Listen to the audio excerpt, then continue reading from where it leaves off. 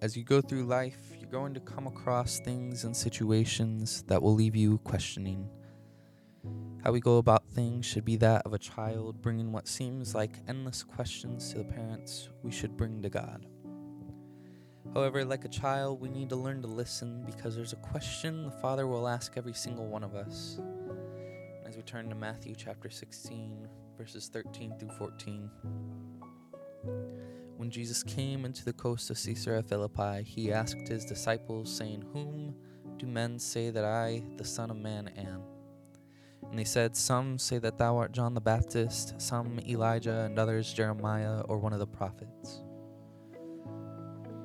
In this piece of scripture, we see Jesus ask, "Who do the people say that I am?" And we see the disciples answer, "Who do your parents say that I am?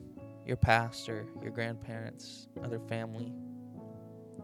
And as we read verse 15, he saith unto them, But whom say ye that I am?" And this is where I draw the title of my message. Who do you say that I am?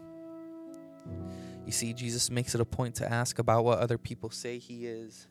Then he turns it personal, not just to the disciples, but to each of us. And it's something we have to be very, very careful in answering. See, I was going through a series with the guys and the youth called Winning the War in Your Minds. In the first section of the series, it is said that our lives are always moving in the direction of our strongest thoughts. What we think and say shapes who we are, which lines up perfectly with Proverbs 18:21, "Death and life are in the power of the tongue." What we think and say and hold on to shapes how we answer that question. See, this is not a light question, and it shouldn't be taken as such. You see, Jesus goes from asking about the people, and then turns it personal. The people say I'm one of the prophets. Your parents call me the Messiah. But who do you say that I am? You see, I've called you a royal priesthood, a chosen generation. I've called you justified, saved, healed, loved, my friend, my child.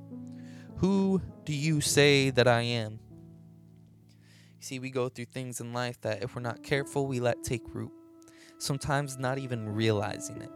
You see, there were things from my past that, quite frankly, I didn't know took root, and it hindered me, causing me to doubt, causing me to indirectly say that God is a liar and that he won't keep his word. But that's not who he says he is. And when it was revealed to me, it hit me hard. You see, it's time that we get serious. It's time to weed out the things that has killed your relationship with God and has blocked you from fully believing who God says he is. You see, some of y'all have been walking through hell when you don't belong there because you're refusing to give your life wholeheartedly to God. You see, you come in praising on Sunday, then the rest of the week, nothing. You know, hell is not scared of your praise and faith on a Sunday morning. Hell only gets scared when you act on your faith, when it's on a Monday, on a Tuesday, on a Wednesday, on a Thursday, on a Friday, on a Saturday, because you can praise all you want in church Sunday morning, and the devils do not care, because come Monday morning, it's just back to normal. It's nothing. You see, it can't be just a firework, just a loud explosion, then it's gone. It's got to be every day. It's got to be personal, because you won't make it on your daddy's Holy Ghost. It's got to be personal. His word says, "I am the Alpha and the Omega, the beginning and the end. I am love. I am the way, the truth, and the life. I am the Messiah. I am all-powerful and all-knowing. Who created the universe and all thereof? Who knew you in your mother's womb before time began? Who stopped the sun and moon in its tracks for Joshua in the midst of their enemies? Who do you say that I am, that I won't heal you, that I won't restore your heart, your brokenness, your family, your relationships? God is not a man that he should lie." And it's serious. Without this revelation, you will never grow as God wants you to. And as we look in verse 18, and it says, "And I say also unto thee, that thou art Peter, and upon this rock I will build my church, and the gates of hell shall not prevail against it."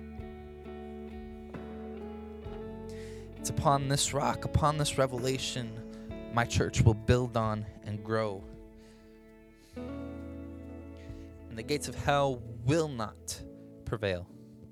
And this is interesting. I see, you look at the place that they were at, Caesarea Philippi, and paganism and their fake religions and their fake gods.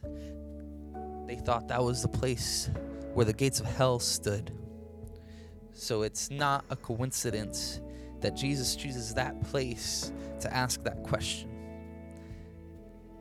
Because getting that revelation that the church is going to build on, the gates of hell is not going to prevail, and the church is going to overcome it. The church is going to be on the offensive and storm the gates of hell, taking back everything that the devil stole from you, taking back everything that you've lost once you get a hold of that revelation. It's upon that revelation that you say, God, you are my salvation. God, you are my peace. You are my joy. Jehovah Jireh, you are my provider. You provided and kept a stubborn man like me for the past 22 years of my life. That's a blessing. Lord, you're my protector. You guys don't realize that is a testimony in itself. You don't know all the things that he's protected you from, that has tried to kill you and destroy you.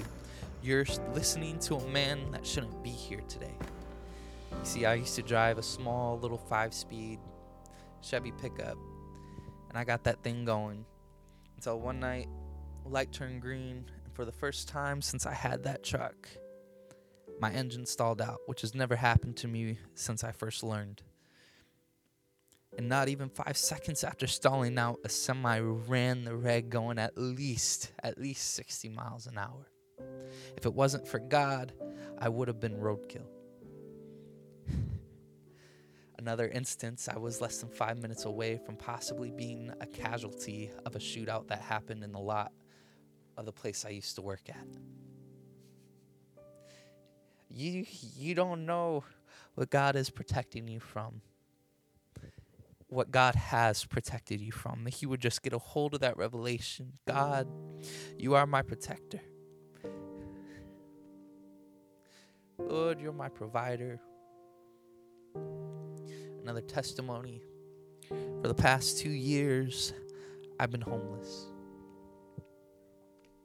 Going back and forth from different places, from different people I've been fortunate to stay with, that God has provided me to stay with. And even when I slept in my car, God still protected me in an area that wasn't the best. I'm still here because of who my God is, because of who I say my God is. Because my God says he is going to be with me, that he will never leave me or forsake me. He is my protector. He would just get a hold of that revelation. All these struggles, all these things that you've been dealing with, he would just wholeheartedly give it over to God. And God, you are my protector. You are my healer. Lord, this cancer that the doctor said I have, Lord, you're the ultimate physician. You can take it away from me right now. And if not, you're still God. You're still the Alpha and the Omega. You have it all in your hands, and you know the plans that you have for me. I don't have to agree with it. I just have to follow it. He would just get a hold of that revelation.